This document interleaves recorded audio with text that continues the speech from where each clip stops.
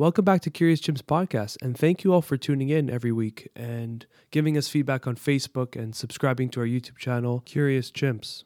We had a really cool guest on. We got Ben Hadelman. He has worked on over 300 space satellites, built of dozens of big telescopes to find new exoplanets, and worked on instruments to look for life on Mars. He is currently the CEO and founder of LifeShip. And what LifeShip is a project to protect Earth's biodiversity and help life expand outwards into the universe. So this was a really fun conversation. We got to break down a lot of cool ideas and subjects about space travel, the current state of technology, what LifeShip really is, and how you can send your DNA to the moon with these really innovative ideas that Ben is putting forward into action. So without further ado, it's a really fun podcast. If you love space, this is for you.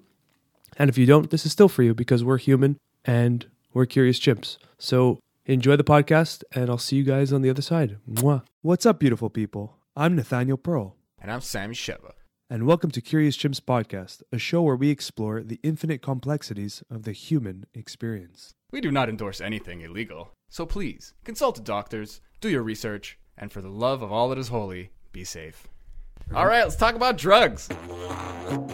Curious Chimps.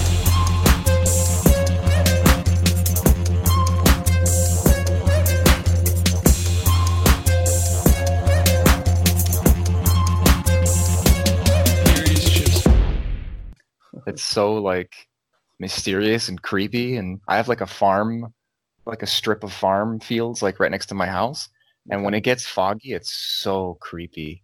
The cars pass by and it hits the light carries through the fog further, and you just see this open field, and it's straight out of a a scary Halloween movie or something. Okay, so we're pretty much going. So there's no real structure to this. We just edit where it should start, and we just go from there. If maybe you want to just say hi to everyone, introduce yourself, and I came across you. I think we connected on Facebook, and it was just, your work is really fascinating. And I think our listeners are really going to enjoy going on this little journey of figuring that out and everything to do with it. So if you just want to share some light on what you do and who you are. Awesome. Yeah. Thanks for having me. So I'm Ben Haldeman, and I founded a company called LifeShip. And what we're doing is we're collecting DNA from all different species of plants, animals, fungi, and people, and we're saving this in a genetic seed of life of Earth, and then we're sending them outwards as part of life expanding outwards into the cosmos. And we're sending one to the moon next summer, and that's kind of the start of helping life expand outwards. That's cool. It's been a journey of coming to the point of, in my own growth, in my own development of seeing life as part of this system, and life as part of the universe, and seeing that part of humanity's role both here on Earth and in the greater cosmos is to help life expand outwards. And so we're doing it to preserve life, preserve a copy of our Earth today, and the incredible biodiversity of life we have on Earth. It seems to make sense to, let's save the blueprint of life today. And then let's, if you're going to save a copy of something, then you want to save it away from the original source. So we're saving a copy of Earth up on the moon. So it's there that we could get it back if we wanted, or our future descendants could get it back. And it's a step towards sending life outwards. When you send it to the moon, how does that work? It's gonna ride with a spacecraft that's already going, and it's just gonna shoot right off. Yep. So we actually live in this new exciting time for the moon. A lot of new landers are going back to the moon, and there's at least 10 companies building landers that are going to the moon over the next several years. And so this launches on a rocket. All the DNA gets embedded in this like golden record about the size of a DVD. And the DNA all gets embedded in there, and it gets embedded within a knowledge archive of humanity as well. And then this goes on the rocket and goes on a lander on top of the rocket. And the lander is shared with like a dozen NASA missions. So we're a tiny fraction of something already going there.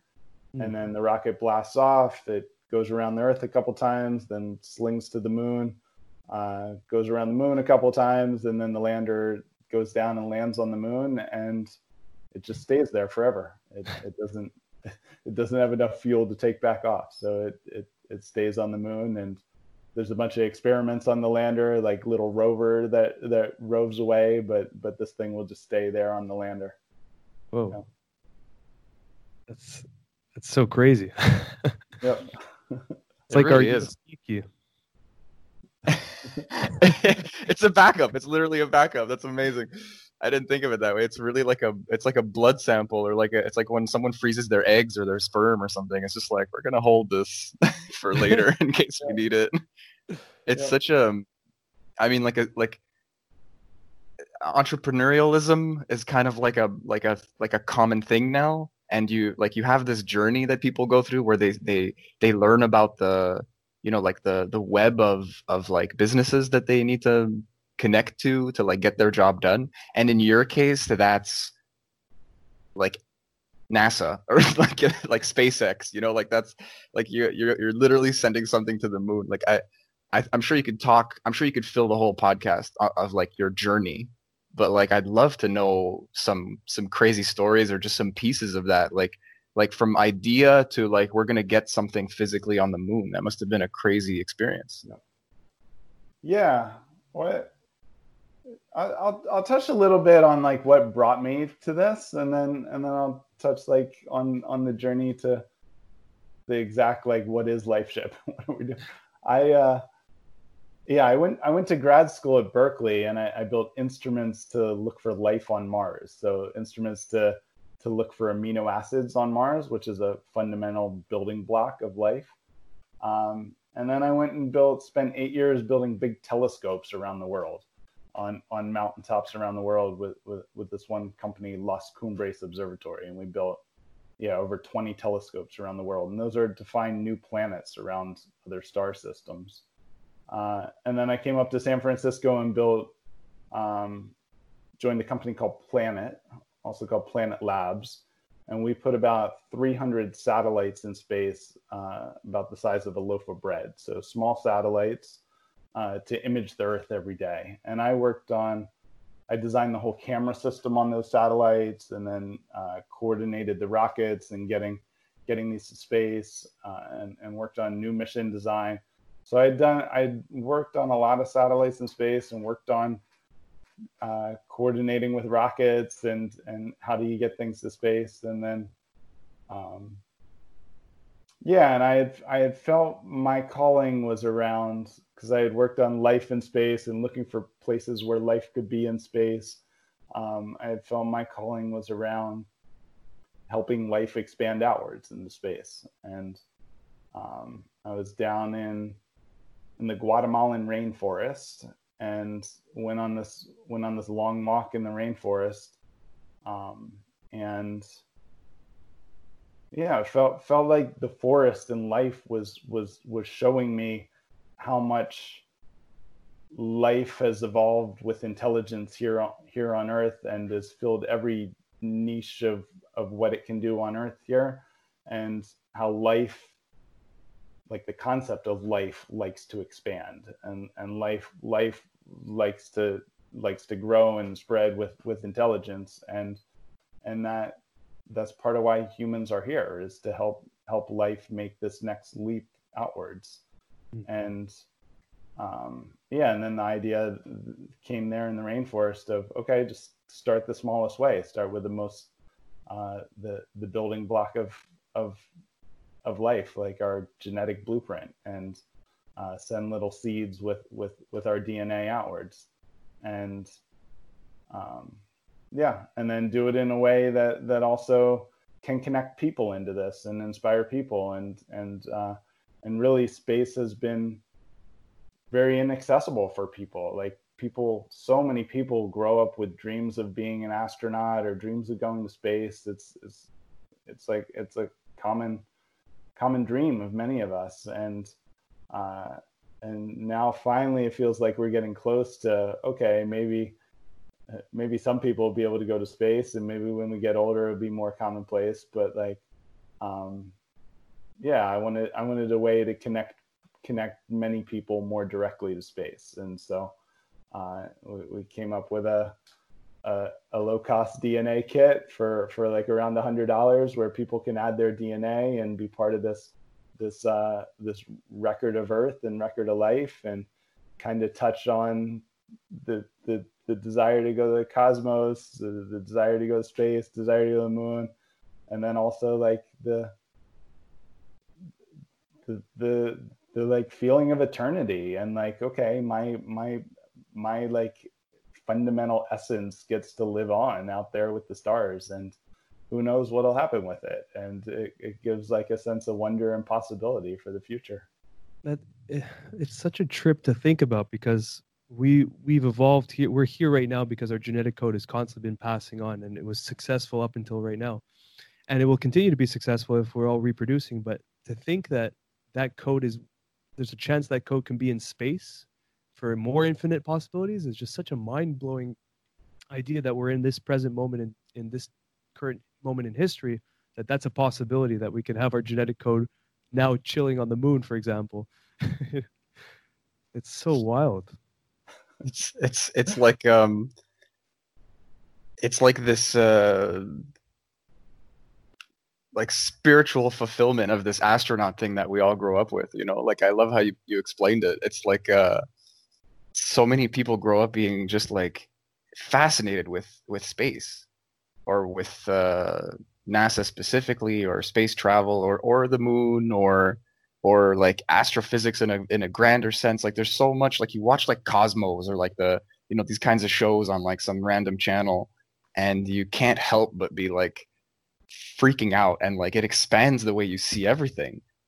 I mean, it literally, like, you and then it's like, hey, let's just have this, like, it's a time capsule in a simple way, but it's like, you're not just burying it in the ground and digging it up like 10 years later and it's like cute letters to yourself. It's like a blood sample of Earth, and then you're just like freezing it on the moon. But you were saying that the moon is like one of the steps, so you're sending other things out to in other directions, kind of thing. Like, I'd love to know more about that as well. Like, what's the future of LifeShip? Yeah, so the big vision is to send these, as humans start going to Mars and stuff goes to Mars, then send it to Mars. As we can make these tiny, so we can hitch rides on things going to comets, and like have ones on the comets and have ones on other planets. And yeah, we partnered with an organization called Arc Mission Foundation, and Arc Mission's a nonprofit that already put one of these on the moon last year. It launched on a SpaceX rocket in February 2019, and it's essentially like a golden record disc that has all of Wikipedia and like 50,000 books representing all different knowledge, representing a knowledge archive of humanity, of all different cultures, all different traditions. And there was limited amounts of DNA in that first one as well. And so we partnered with Arc Mission, and Arc put one on the moon. Arc also put one in Elon Musk's Tesla Roadster that launched on the Falcon Heavy and shot past Mars and is going around the sun. So they've been on two really, really incredible missions, one to the moon and one in the Tesla. And so that foundation's purpose and mission is to back up human knowledge and Earth's biology across the solar system. So we've partnered with Arc Mission, and we're doing all different species through the nonprofit, and then we're bringing people along through LifeShip. And so yeah, the goal is across the solar system, and then our goal is also to send them to the stars and to miniaturize. Yeah, essentially the whole Earth could fit on something the size of like a penny, and the code for Earth, and so we could send these direct to certain stars or send them out in all different directions, and yeah, really the goal is how do we extend life till the end of time? Like how do we make sure that what we have here on Earth exists uh, both for decades from now and centuries from now, but like billions of years from now. Like let's at least save the record of it in both a way that could maybe help humanity in 1,000 years, or it could just ensure that Earth's legacy lives on, and there is a record of this incredible planet. This Yeah. this sounds like if I were to write a movie about like alien plant seeding, like this is like the beginning steps of it. It's like you're sending out our information and in hopes that maybe it lands somewhere, that some type of species finds it and then discovers it, or just our future selves with, if this is like a movie scene, but hypothetically our planet just was over and we just went out in space and we found these, we have like a map of where all these times capsules are, and we just restart humanity. You know, this would be like a great script, but it's like this is reality. This is actually something you're pursuing.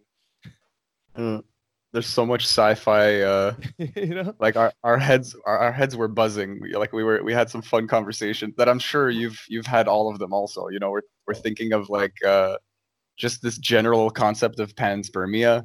You know, like we're just bombing. Like I just picture like a sprinkler. You know, like planet Earth just shoots out all these life ships, and then like these planets that we're never gonna even contact. You know, like they're like some kind of second Earth now, or but maybe ways removed. But like this is far fetched because I don't know how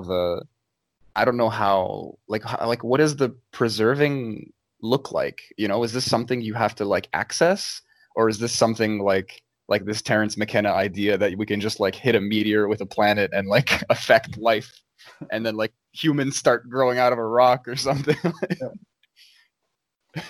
Yeah. So at least at first these are just DNA is inert. You'd be hard pressed to find a scientist who'd think that, oh, you crush one of these with DNA in it into the moon and it's going to sprout life out of it. So we really see it as like a first step, and like I worked on instruments to look for like minuscule little amino acids on Mars, and to like look for signs of life on Mars. So I do highly value the scientific keeping space so we can study it and look for life and learn about how life formed.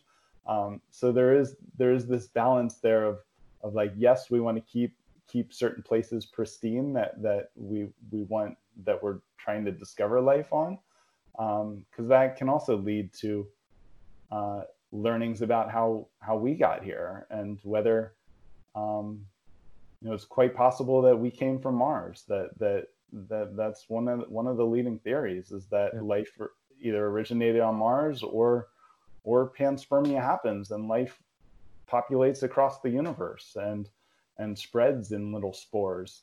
And and it's possible we could even find within in the next like 5-10 years or so that, okay, our DNA is similar enough to something found on Mars that I don't know if we probably won't find DNA on Mars, but we could find that life came from Mars. And so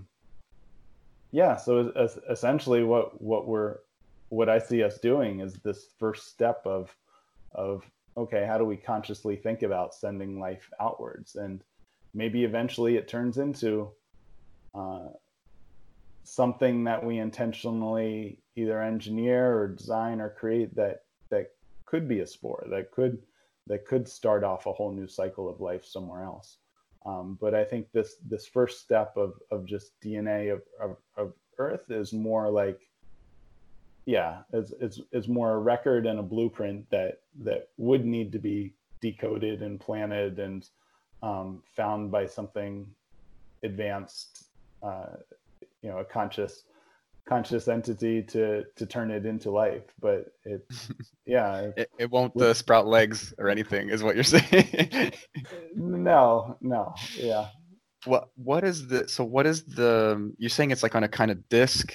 Is like I'm not familiar. Like when you say golden disc, I think right away of like Voyager, Yeah. and that's about as far as my knowledge goes. So like in whatever layman term, or even a little more complicated, if you want, I'd love to know how you're like translating this info and preserving it, and is it safe, like you said, for like eons, and like how do you derive the information if and when someone finds it? Yeah. So what our partners at Arc Mission assembled the disk for us, and as part of their mission. And what it is, it's about 40 layers of 40 micron thick nickel. So little nickel layers that are about the diameter of a DVD. And these nickel layers have nanofiche on it, or they're made of nanofiche, which is kind of like the microfiche that you would look at through a microscope in a library and read old newspapers. But nanofiche is actually grown atom by atom to make the pixels, and so it's the most compact form of storing images ever developed. Okay. In analog form. So you could. That's it. It's analog. It's your. That's awesome. The digital is you need to decode ones and zeros and figure out what that means. But with analog, you can actually, like with this, the outer layer you can see from your naked eye, and it tells you that there's more information inside, and it teaches you. It has a whole primer it teaches you how to build a microscope and to look at the layers deeper down, and then each layer you go in gets more and more fine, so that we can fit more and more information on it. But it starts with a basic primer that even if an alien found this and didn't understand English or didn't understand our way of encoding information, all they have to do is understand pictures, and then they start to learn human language and how we've decoded it. And you get all of Wikipedia in little analog images, so little pictures of it. And so it's really a primer of understanding humanity and culture and language that then teaches how to decode this. That is so clever. I love that. It's like a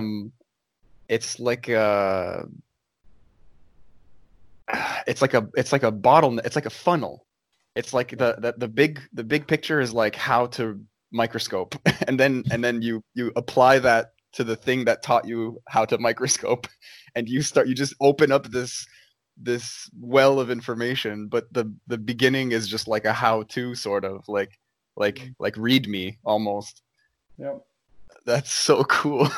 I fucking love that. Like a Rosetta Stone, or like a yeah. It teaches. How do you decide what information should be put on there and what should be left out? Is there like a preset that everyone just goes by these standards? Is it like I'm sure you want to leave out Twitter and stuff like that. So Arc Mission, it's a nonprofit that's really their role is to be curators of the knowledge archive. And they've partnered with a bunch of incredible organizations, including the Internet Archive.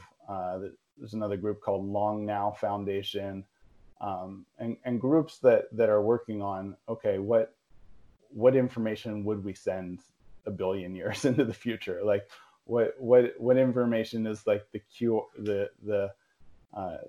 core stuff to represent all different cultures, all different it's really done in a way to how do we represent everyone? How do we represent Earth and humanity That's a and big the role to core take. things we don't want to lose. Yeah, yeah, That's literally our our our history condensed into that disc. That's a big responsibility. yeah. One I wouldn't be comfortable making. And so, There's going to so be a bias anyway, right? No matter what you do, there's going to be a bias. So it's like, you know, if you choose to make it look good, you know, you make it's the galactic like Instagram. You're like, yo, humans are really cool. Like here's like Descartes and Emerson and like you know none of the check garbage. check out some of the Beatles music. That's Yeah. I What don't know. didn't uh was it Voyager where they sent out like there's a song that's just on playing on repeat or something like that, or the lyrics, I don't, it was like a specific song. I don't remember which my knowledge on this is very rusty and foggy, but there was a one disc that was out like in the 70s, I think, and it was playing like one of our, do you know what I'm talking about at all? It's like I'm not sure of the song, but what the golden record comes from is there were two Voyagers, and both of these have now they're the first ones that have left our solar system, and are out there in intergalactic space, and they had a record on it that had just like a basic artwork on it that had a human body in proportions and had an image of our solar system and the of each planet and the size of each planet relative to each other, and then a diagram showing that we came from Earth, and so like a basic conceptual minimal amount of information to kind of send out there as a message. And yeah, it was a message to send out to whoever finds it. And yeah. when they send these things out and it leaves the solar system, is tracking completely done after that, or is there some way to get some type of idea of where they are now, or is just we know the trajectory and we know it's somewhere in this region, but there's after a certain point there's just no more data coming back or anything? Is that, or is there advanced technology that keeps track? I don't know. I believe we're still in contact with the two Voyagers. I believe we get a signal from them, but I know we know exactly where they are, but we could know where they are even without talking to them. But I believe that they're still alive, and we're getting to them. And that's not a super advanced technology. It's an old radio that was built many decades ago. But It just takes time to get to us, but it's Yeah. just classic radio. Like just Yeah, it's fucking FM. Like I think we're still getting pings from them. Yeah. that's great.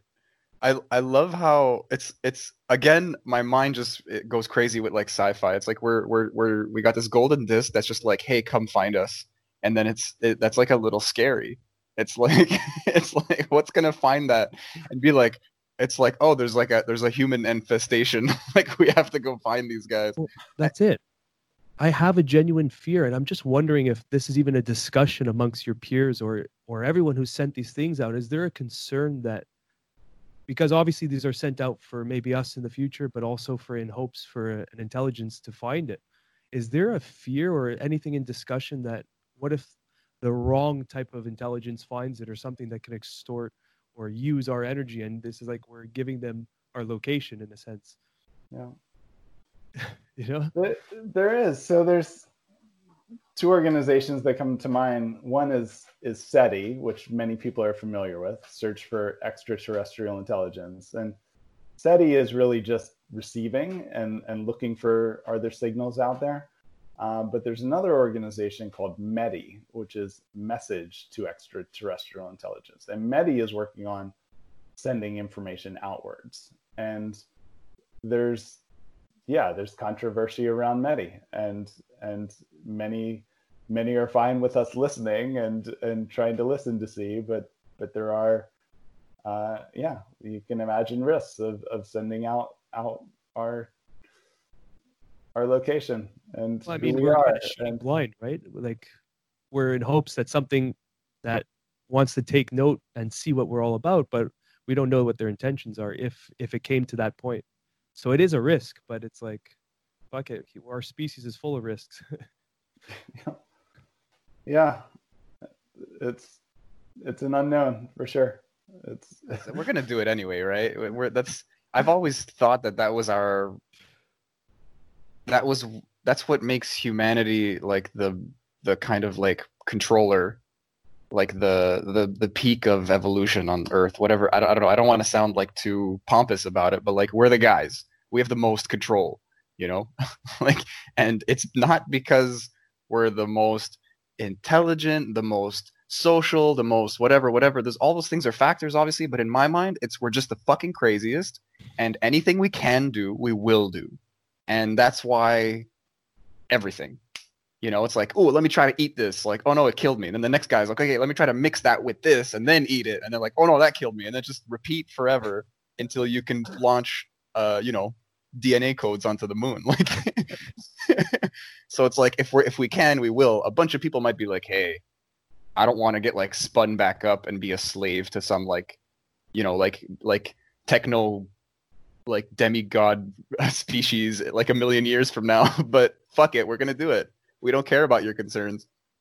We'd rather try and see what happens, like atom bomb style. Like okay, it's scary, but let's get a handle on this. Let's try to use this, and kind of worry about the consequences after. Because if you don't do it, the consequences are oblivion, kind of. You know, like you're literally like preserving us. That's worth a lot. That's worth some risk. You know, like who knows what could happen to us? And it's like, yeah, man, let's send it out. That's a good point. It's a really good point.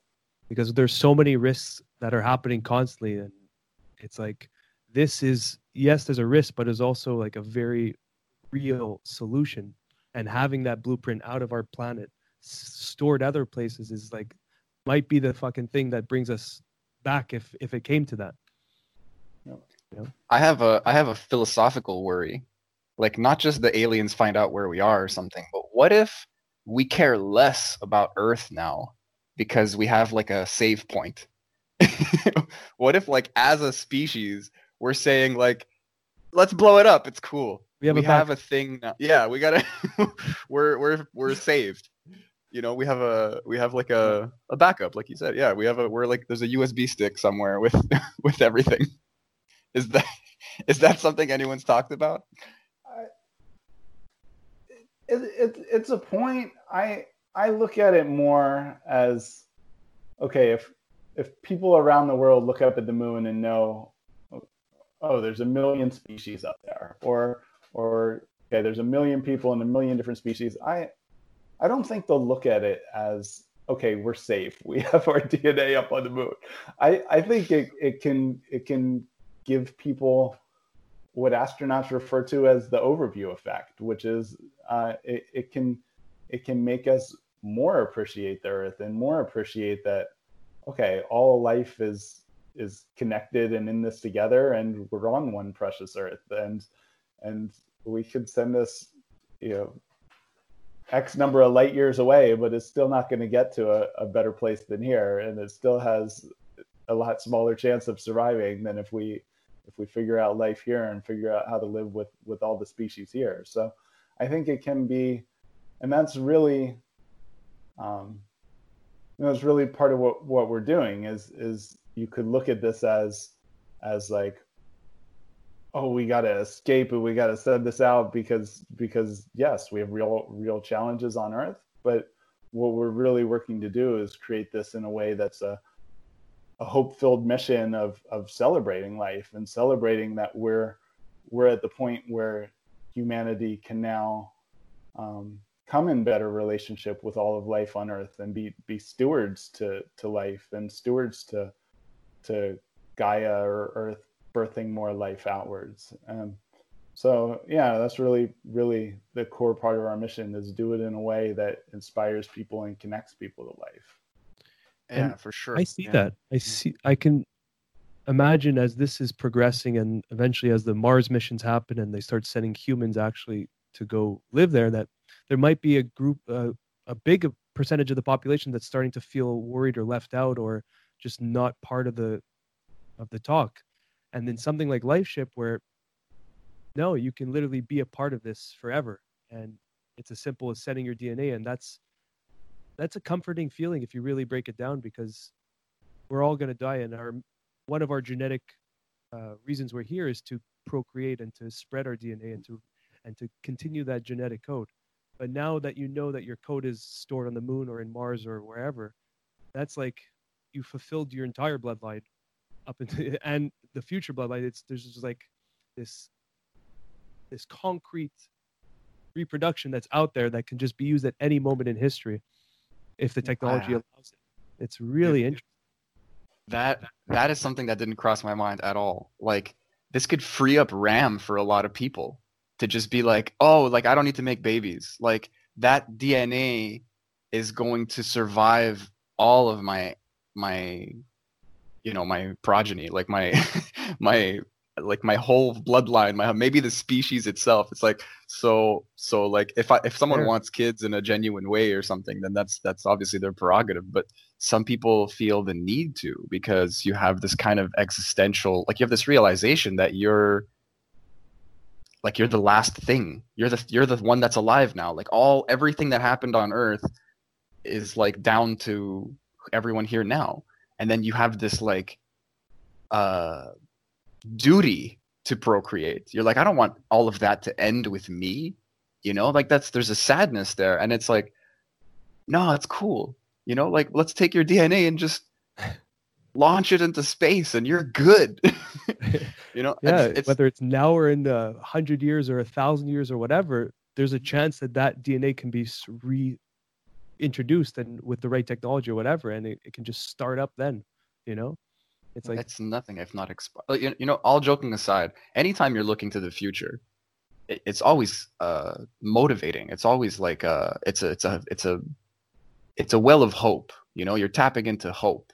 It's not like this despair thing or this like, save it and like, let's wreck the place now. Like, that's all joking aside. Like, I didn't even think of it the way you put it just now, Ben. But like, if like now when I'm gonna look at the moon, even if it's not there yet, like, I'm gonna see that, and that's inspiring is the only word I can think of. It's like, we did that. Humans can do that. What else can we do? Well, how is that going to be used in the future? Like,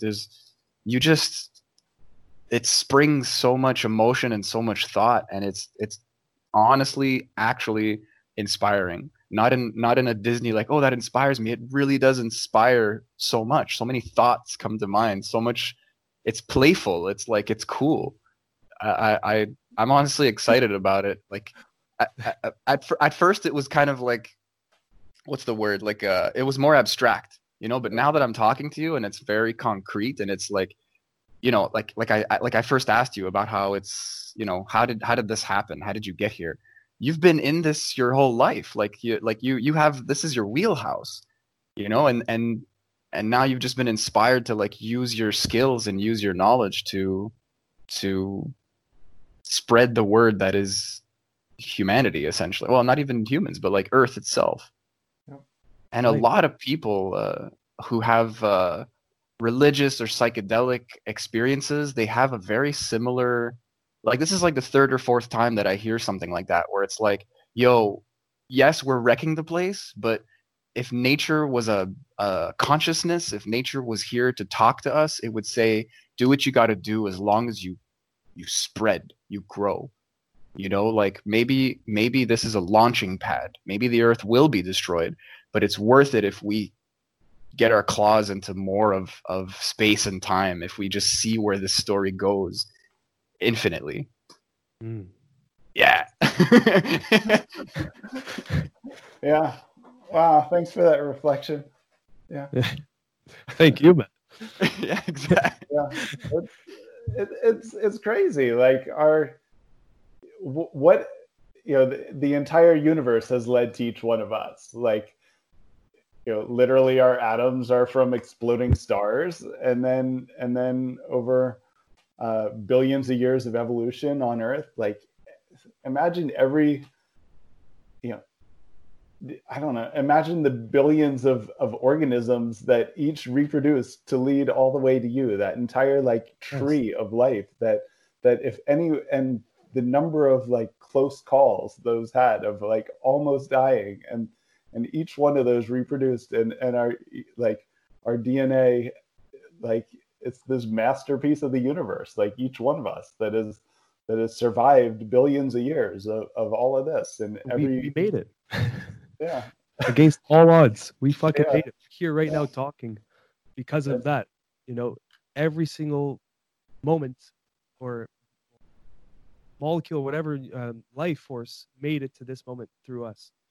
Yeah. And I got to share this because I had this realization last summer, actually. It was a LSD trip. And I remember I was walking with two buddies. We were going up this mountain, and it like hit me like a tidal wave. I had this vision. I told you, Sammy, I believe. And I saw a spear. It was like a giant triangle facing me, and I'm at the point. And the spear, I looked back and I saw man, woman, man, woman, man, woman. And it was just like duplicating and just multiplying in the shape of that triangle. And I'm looking and I'm seeing like double helixes flowing through them all. And I realized that these are everyone before me on my that passed the code, and they're just like pushing me, and I'm the apex of that spearhead. It's my turn to go forward in life, and it's because of all of them. And I remember seeing this, and it like gave me this deep sense of purpose and in life, just that holy fuck, right now I'm the one in front, but it's because of all of them. And I'm not saying that it means I'm supposed to procreate, but it's because of all of them. No matter what happened in their life, they were able to pass on life up until me. I felt in my personal experience that it was like almost a duty to continue on, but I'm not preaching that as what that meant, but it's just, that's what I got out of it. Yeah. And now that I'm hearing this, it's like, we made it to this point in history where this is now a possibility, where I can procreate and I can also extend with the hard drive and the USB key into the moon, you know? Yep. Yeah, man. So it's refreshing to hear that from your point of view too. It's surreal when you think about it. Eternity is now within reach. It's like we're crossing this like analog to digital divide, where like everything is just like only existed based on reproduction and getting passed down, and it's like, oh, now we can store, now the record gets written, and the tree of life can start being recorded. And I'm curious, like, this is a cool undertaking, and like in the same vein of what Nate was just talking about, like this is like a nuanced way of taking up the mantle of that tip of the spear. And I'm sure the ancestors are all clapping like, that's a like good one, Ben, like that's cool. But like, do you ever look at anything like the pyramids or like some monuments on Earth, and you think there's something similar there? There's like you see these huge, amazing projects, and you look at them. I mean, not to fluff your ego here, but they're just in a scientific way, just in this kind of shared like mission. Do you ever look at anything on Earth or in space, maybe, like anywhere that tells you like, oh, that's what they're trying to do also? They're sending a big message into the future. Some people even think there's like, life on Mars. Like maybe there was advanced life on Mars. Maybe there's structures on Mars, or the moon itself is artificial. If you get into some crazy like conspiracy theories, like, is there anything like that is obviously like, because you're in that world now of.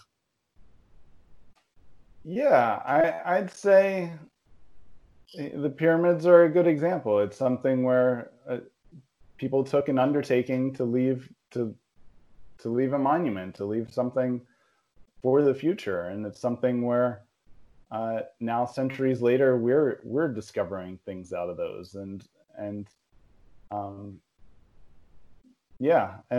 there's I think there's evidence I saw of a seed bank about 8,000 years ago, and the most one of the popular ones, or the most heard of ones, is is the one up in Norway, built into the Arctic Circle, and it's called Svalbard, and it has millions of seeds inside, and it's built into this ice shelf and is designed to hold those seeds for thousands of years.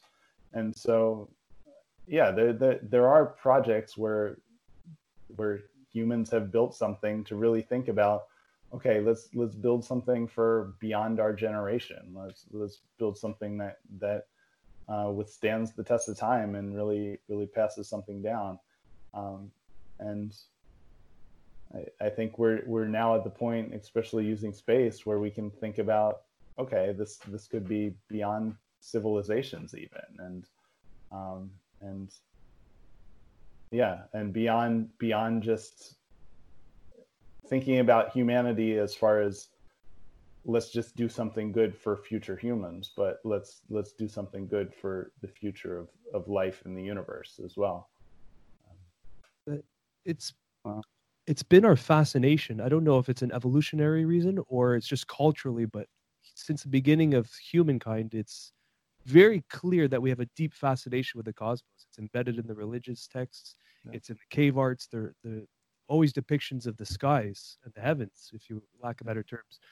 I don't know if it's an evolutionary motive or it's just culturally evolved into that, but it's very clear that our purpose, or at least our desired purpose, is to explore the cosmos and to go outwards. Yeah. You see it in everything we do. We as a civilization, we were talking about it before, but we take risks. We do the crazy things. We're constantly pushing ourselves past those lines.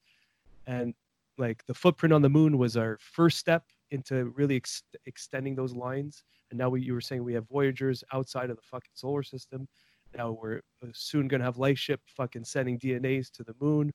And it's so clear that this is like where our path is going to lead if we don't destroy ourselves and kill each other off, and we make it as a collective. It's like, this is where we're heading. And it's fascinating. It's really a really unique and precious moment in history, in human history, to see this happen. Seeing it happen. It's happening as we're living, but we're in that era right now, which is so crazy. Yeah. Yeah. I don't even know if there's anything to add to that, but it's just a fascinating. Yeah, you just kind of made us both ponder. We were just like, yeah, that's beautiful. You know. It really is. It's like, yeah. A couple of the core human needs I've been thinking about recently, and core one, like exploration and adventure, is like literally in our DNA, and they found genes that lead to ones that are more likely to go outwards and explore. But really, it's part of humanity, is to be curious and wanna spread and wanna expand and wanna move outwards. And the cosmos has fascinated all different civilizations, like, you know, the Mayans, the like they all thought about it. They all wrote about it. Yeah. Even in the Egyptians, they were building their structures in correspondence to the solar, to stars, to constellations. You know, and even like Stonehenge, it's like on the summer solstice, you see it's built in a way where the sun fits perfectly in between the two stones. Like oh man, that was yesterday. Yeah. Sorry. Happy solstice, everybody. Well, this will probably be 2 weeks after, but yeah. That's a good point. But yeah, it's embedded in us, this fascination for the heavens. And maybe it's deeply rooted in our DNA because we're hypothesizing here, but maybe we did come from Mars. Maybe we're a species with amnesia. We lost the knowledge of the past, but it's still actually stored in our DNA, and we're just rediscovering what we already know. Who knows? But it's unquestionable that I would say most of us have this real curiosity for the unknown and for space and for the cosmos. I do have weird discussions with some people that have no interest. I don't understand it. But I think for the most part, collectively, we are very curious about that. I think it's just not sparked yet. I think space is just so fascinating that if someone's not into it, they don't know enough, or they're too busy with something else. Like I I'm sure some people are just genuinely uninterested, but like, I don't know, take them to like an observatory on a clear night or something, and you're gonna it's gonna change your life to see like Go somewhere where there's no light pollution. You'll see, and that's a really sad point of our civilization, is that we have these busy cities that we forget about the cosmos, and then because we look up, you see one or two stars pointing out at us. But if you go, like, I'll use, I was in a desert in Israel, yeah, back in 2015, and I remember my neck was so sore because I spent 2 hours like this, just staring in the night sky, because literally you saw the tail of the Milky Way, and the skies were painted in stars and all sorts of beautiful light shows. And I was just looking, I'm like, this is what it's all about. And we're missing this connection here on these concrete floors in these light polluted cities. And I feel like if we had I that, do this sometimes. Like just to cover the light, you see like more stars. It's just a cool trick. Like I try to like cover the ambient light, and you start seeing like more stars pop up. But it's like 4 or 5 stars. You can count them. It's not like a string of like purple clouds or whatever you're you like, see. oh, there's the North Star. That's like the Yeah, one that's that's out the most, you know?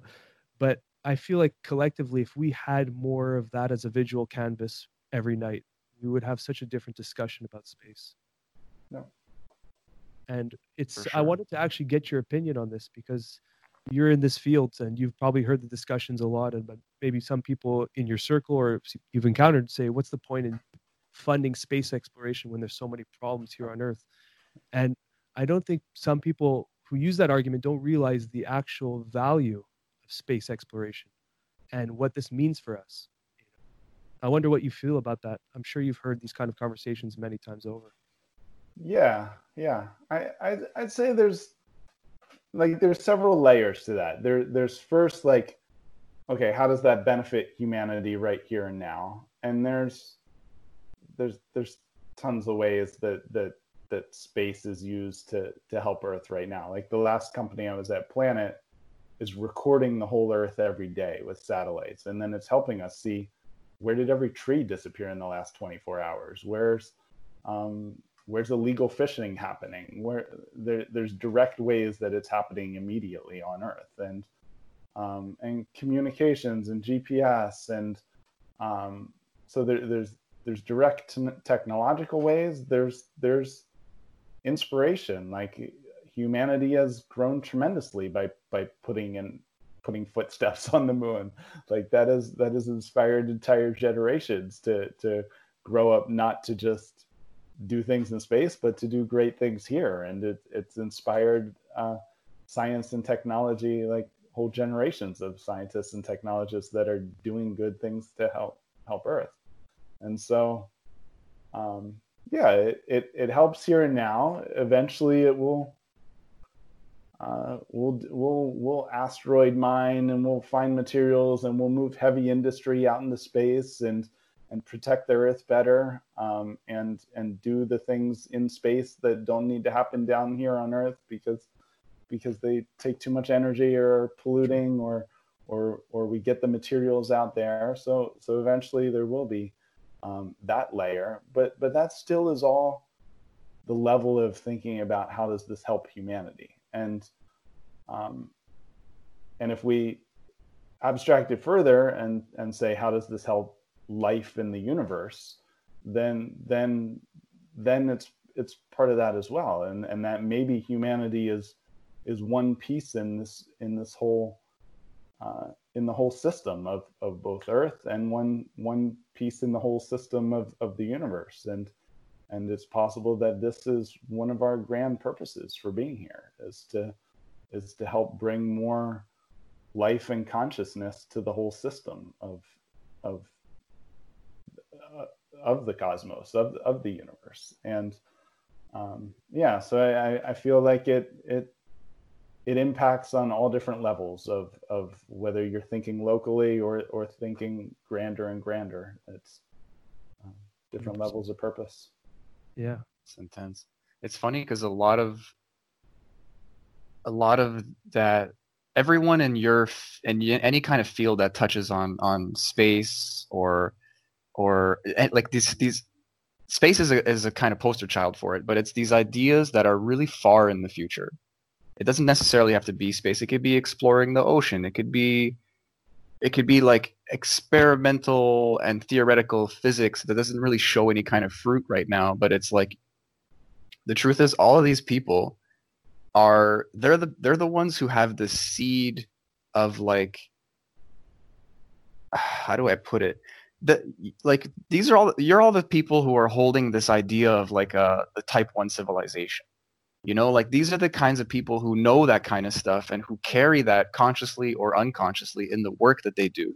And whether we realize it or not, you're the ones who are building that spirit, and sometimes literally building those technologies, like you said, about like mining asteroids or having colonies or whatever, like all this crazy stuff that we are like, you know, people are working on, but we're as the layman normal dude who's just going to work every day, we're barely fathoming and maybe grazing upon in a sci-fi novel or a Star Trek episode, you know? So it's in that way I see it as imperative for human future.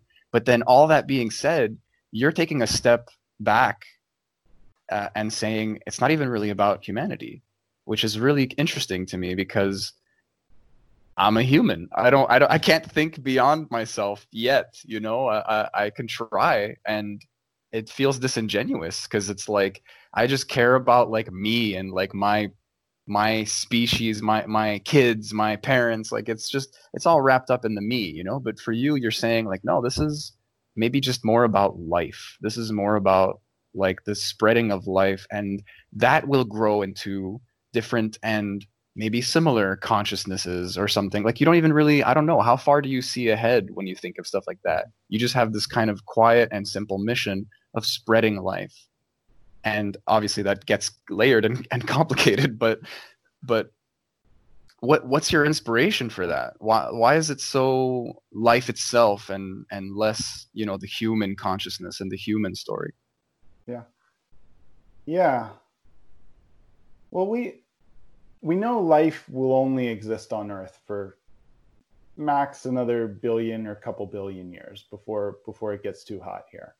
And so we know that life needs to move outwards sometime. And we could kick the can down the road and say, okay, future civilizations can deal with this. We have problems here and now. But I think we're in a mass extinction right now. We're in the 6th major mass extinction. We're losing species. What we're sending outwards, at least to start, is just tiny objects on missions already going there. And so it feels like we've already passed a peak. It's time to do it now. And I think it's not just something, as we were just talking about, it's not something to just impact, okay, maybe this will help in a billion years from now, or maybe this does something. It's something where it's really a mission that I think we can do to inspire people and inspire preservation of life here and now. So I think it is something that can have a meaningful impact on life today, and how we look at the earth, and how we look at our species, and how we look at the plants and animals and fungi as our brothers and sisters, and us being just part of this system of life, and us having a certain role as stewards, as conscious stewards for life on Earth. Yeah, conscious stewards. I like that. Yeah, it's like that whole "Am I my brother's keeper" idea from the Bible.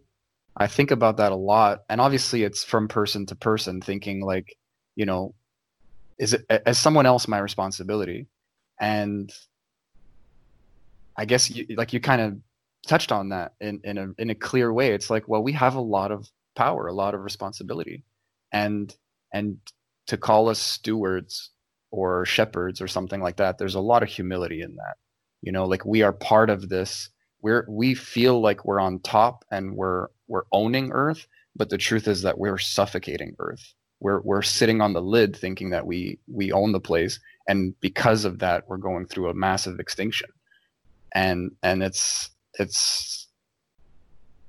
really, a reflection. It's really like an honest reflection to just be like, oh, it's no one is gonna come and do this for us. You know, this is our home. Yeah. Yeah. And even that, knowing that timeline, that in 1 billion years that the Earth will be way too hot for life to continue living onwards. It's like we have an end date, which time will pass, and that date will eventually hit. So it's like we can kick the can down the road, like you were saying, and just pass the dirt on to the next and the next and the next. But that timeline's still coming. So at some point, someone has to step up to the plate. Mhm. And I guess what makes sense is the sooner the better. Even though 1 billion years is 1 billion years, it's someone has to take action, and we're at a point where our technology allows people like you to start taking that action. You know, it's instead of just delaying it. And it's all happening. The rockets are being built to take large numbers of people out there in the next like single numbers of years, and and along with that, it just makes sense. Okay, the people are starting to go out there. We're going to start building moon bases soon, and then Mars bases, and let's take life out there as well. It's not just people and robots and astronauts. It's about life moving outwards. Yeah, the everyman chilling like on the moon, being some kind of farmer or something. I want to respect your time. I don't know if you have a few minutes extra, because I have a question I want to ask you. It's okay? Yeah. I'm wondering, because you've been in this field for collectively, what, over 20 years or close to it or something like that? Yeah, 15 plus years. Yeah. So I'm wondering, because we're in a point where it's super exciting what's happening and all these projects happening at once. Is this like not a surprise to you, but is this moment super interesting and exciting for you too? Or is it kind of, as you were in the field, you gradually built to this, so it's kind of like a normal day at the office? Or is it all these projects happening, it's almost like you take a step back, you're like, wow, this is wild? It is. I feel like I've had a view for a while, like, okay, when I grow up, this, like, yeah, eventually we're gonna do this. But the what Elon Musk is doing with rockets, with what Jeff Bezos is doing, what, like, there's it's really shifted to, especially in the last weeks, as two astronauts launched on a commercial rocket for the first time, on like a modern rocket with just displays, and it's not like buttons and knobs. It's just like, oh, you just hop in the thing and it flies itself up to space. And now the next bigger one's being built that can literally take hundreds of people to space. And it's just like, okay, it's all happening. It's no longer just two people riding up to a space station. It's like the entire like railway is being built, and will be essentially open in the next, like, 5-10 years to, like, okay, now hundreds, thousands of people can go, and now there's daily flights, and rockets are no longer thrown away. It's just like they're airplanes, and they just go, and the moon is, it's like 2 days away, and you can go there anytime. And so yeah, there's going to be daily flights there, and not too far into the future. And so, yeah, it really feels like it feels like it all has reached this point of there's no way it's not happening now. Like, it's all, like, enough people have seen it happening, enough billionaires know it's happening, that they're putting themselves into the next phase. And it's no longer crazy to think about, oh, I'm going to build a moon-based company, or I'm going to build a farming on the moon company. It's like, the shit's happening. Like, someone's got to do it. And so it really feels like it's past this point of no return, in a certain way, of, like, it's all happening. Correct me if I'm wrong, but is this springing up an insane amount of innovation right now? It feels like this is like a new rush. Like, I met with the moon landing craze back in the whatever it was, in the 60s or whatever, earlier. There was just an intense, sorry? 69. Yeah. So 69. There was an intense there was an intense boom in innovation and technology. I feel like this is like resurfacing again because up until now there was big announcements and things were happening, but it feels like it's ramping up. Like the dial is being turned on max, and now your kind of companies are showing up, and Elon's with his insane concept and how it works is why waste the fucking boosters and land them nicely and reuse them? Like this is crazy how this is happening, and I feel you're in the field, so I'm sure you're seeing it, but it does feel like from an outsider that it is the innovations are back and ramping up and things are happening and new ideas are being sprung out and more money is being poured into it. And Yep. we're going to see some cool stuff in, like you said, the next 5 to 10 years. Yep. That's Yeah, cool. it pushes forward technology on all different levels, from like our transition to a electric energy economy to part of the inspiration of that is what do we need for space, and to like all the things where we're just at the start of this transition of even 5 years ago when I was at this company Planet, and we launched 300 satellites and launched the most satellites ever launched into space by an organization. But now we're thinking about tens of thousands of satellites and hundreds of thousands of satellites, and there are all sorts of new things that can be done with giant grids of satellites that are helping us understand and quantify and measure the Earth, that turns into just a data layer of how do we understand and care for the Earth, and it's like, okay, now we have our eyes and our ears on the Earth and our ability to maintain it, and as artificial intelligence comes along and just has this tremendous data on Earth, then we're able to you can't like fix something or take care of something that you can't measure, and we're learning how to just to measure and care for the Earth in a way that wraps technology around it. That's awesome. I never thought of it that way. Oh, sorry. No, but I'm just saying, just to Sammy's point from before, it really feels like we're on the right trajectory if things go right in social dynamics and cultural dynamics, but we're literally on the right path of reaching that type 1 civilization that's been theorized for so long. It's whether it's now or in 50 or 100 plus years, it's like this is the path, this is what needs to be taken to get there. It's so crazy to think about. I never thought of it that way either. Like we always hear about that Michio Kaku quote where he says like type 1 civilization needs this kind of like planet-sized telephone system, but you're giving this appreciation to this planet-sized mirror, sort of, where it's like we actually need to know what it is that we're looking at, what it is that we are or that we're working with. It's not just about being able to talk to each other again in this kind of human-centric mentality, but it's like we're kind of just the hands of the planet in a way. And if we think that we own the place, we're screwed, like we were saying earlier. So it's like we're kind of building eyes, or like looking at our body, looking at what's going on, the body, like the planet itself. And I never thought of it that way. There's more components than I've realized. Even if it's in a general kind of like swooping sense, like type 1 civilization needs a few things, and these satellites are one, the internet is another, some advanced but specific artificial intelligence that can make sense of all the data, like there's kind of the USB key backup just in case. Safe point. It all piles together. Yeah, it does.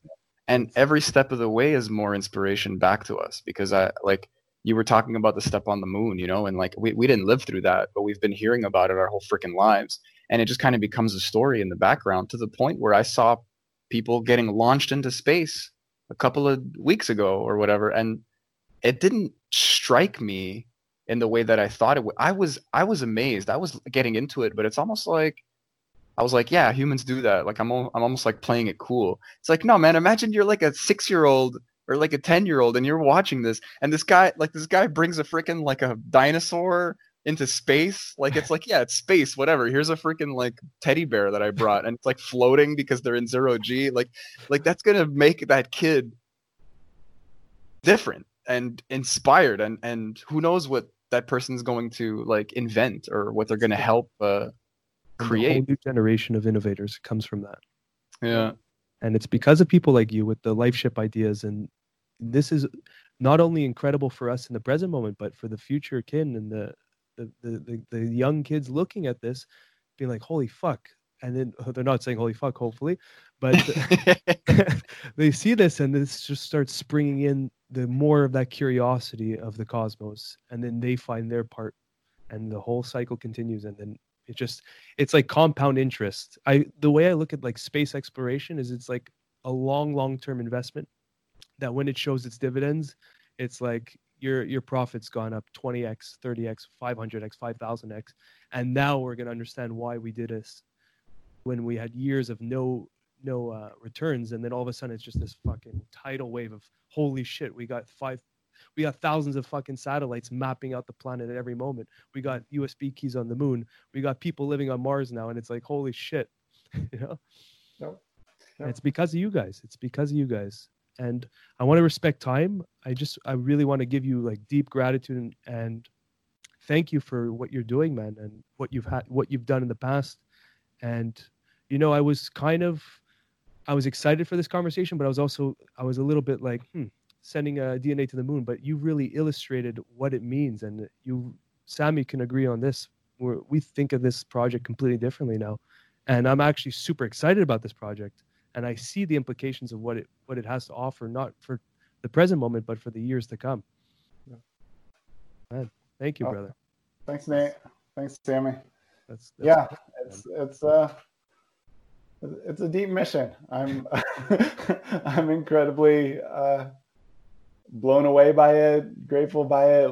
Like more is unraveling out of it each day for me personally, and the impacts this can have both here and today and for the future, and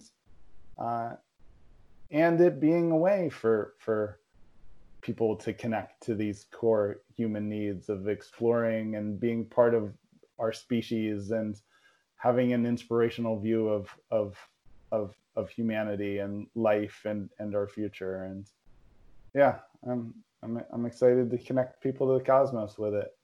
If people want to pursue this through you, how do they get a kit and all that kind of stuff? Yeah, you go to lifeship.com and they're around $100 and you get, we mail you a kit, and then it has you give a saliva sample in there and we extract your DNA out of that and then preserve it into this record along with other species. Yeah. I think I'm gonna do it forever. Cool. That's it. I think I'm gonna get one. Yeah. That's down, awesome. I'm happy to send you two each one. Awesome. We spoke about just for our listeners that we were talking on the phone earlier, I think last week or this week, whatever, last week, about potential giveaway. Yeah. And so you know what we'll do? We'll do a separate post for this. Okay. Everyone listening, you'll just follow along, but we'll do like a like, share or something. We'll figure it out. We'll post it. And for you listeners, once this is released, we'll put it like a 2-week window or a 3-week window or whatever. And the winner of this will get a giveaway LifeShip DNA kit for themselves. That'd be pretty cool. Yeah. Awesome. Yeah, awesome. I think that's an awesome gift. Yeah. Yeah. That's good. Sweet. Even the box is good. I even like the box. art. Yeah. When you were showing it, I'm like, "Ooh, that looks beautiful." It's just like a display kit. Eternity. Oh yeah. Yeah. Okay, so we'll leave it at that. We'll put in the details, everyone, if you're listening, and stay tuned. So awesome. Thank you, Ben. Appreciate awesome. it, brother. Thank you both. Okay. Thank you Bye, again, Nate. Bye, Sammy. Take care. Okay.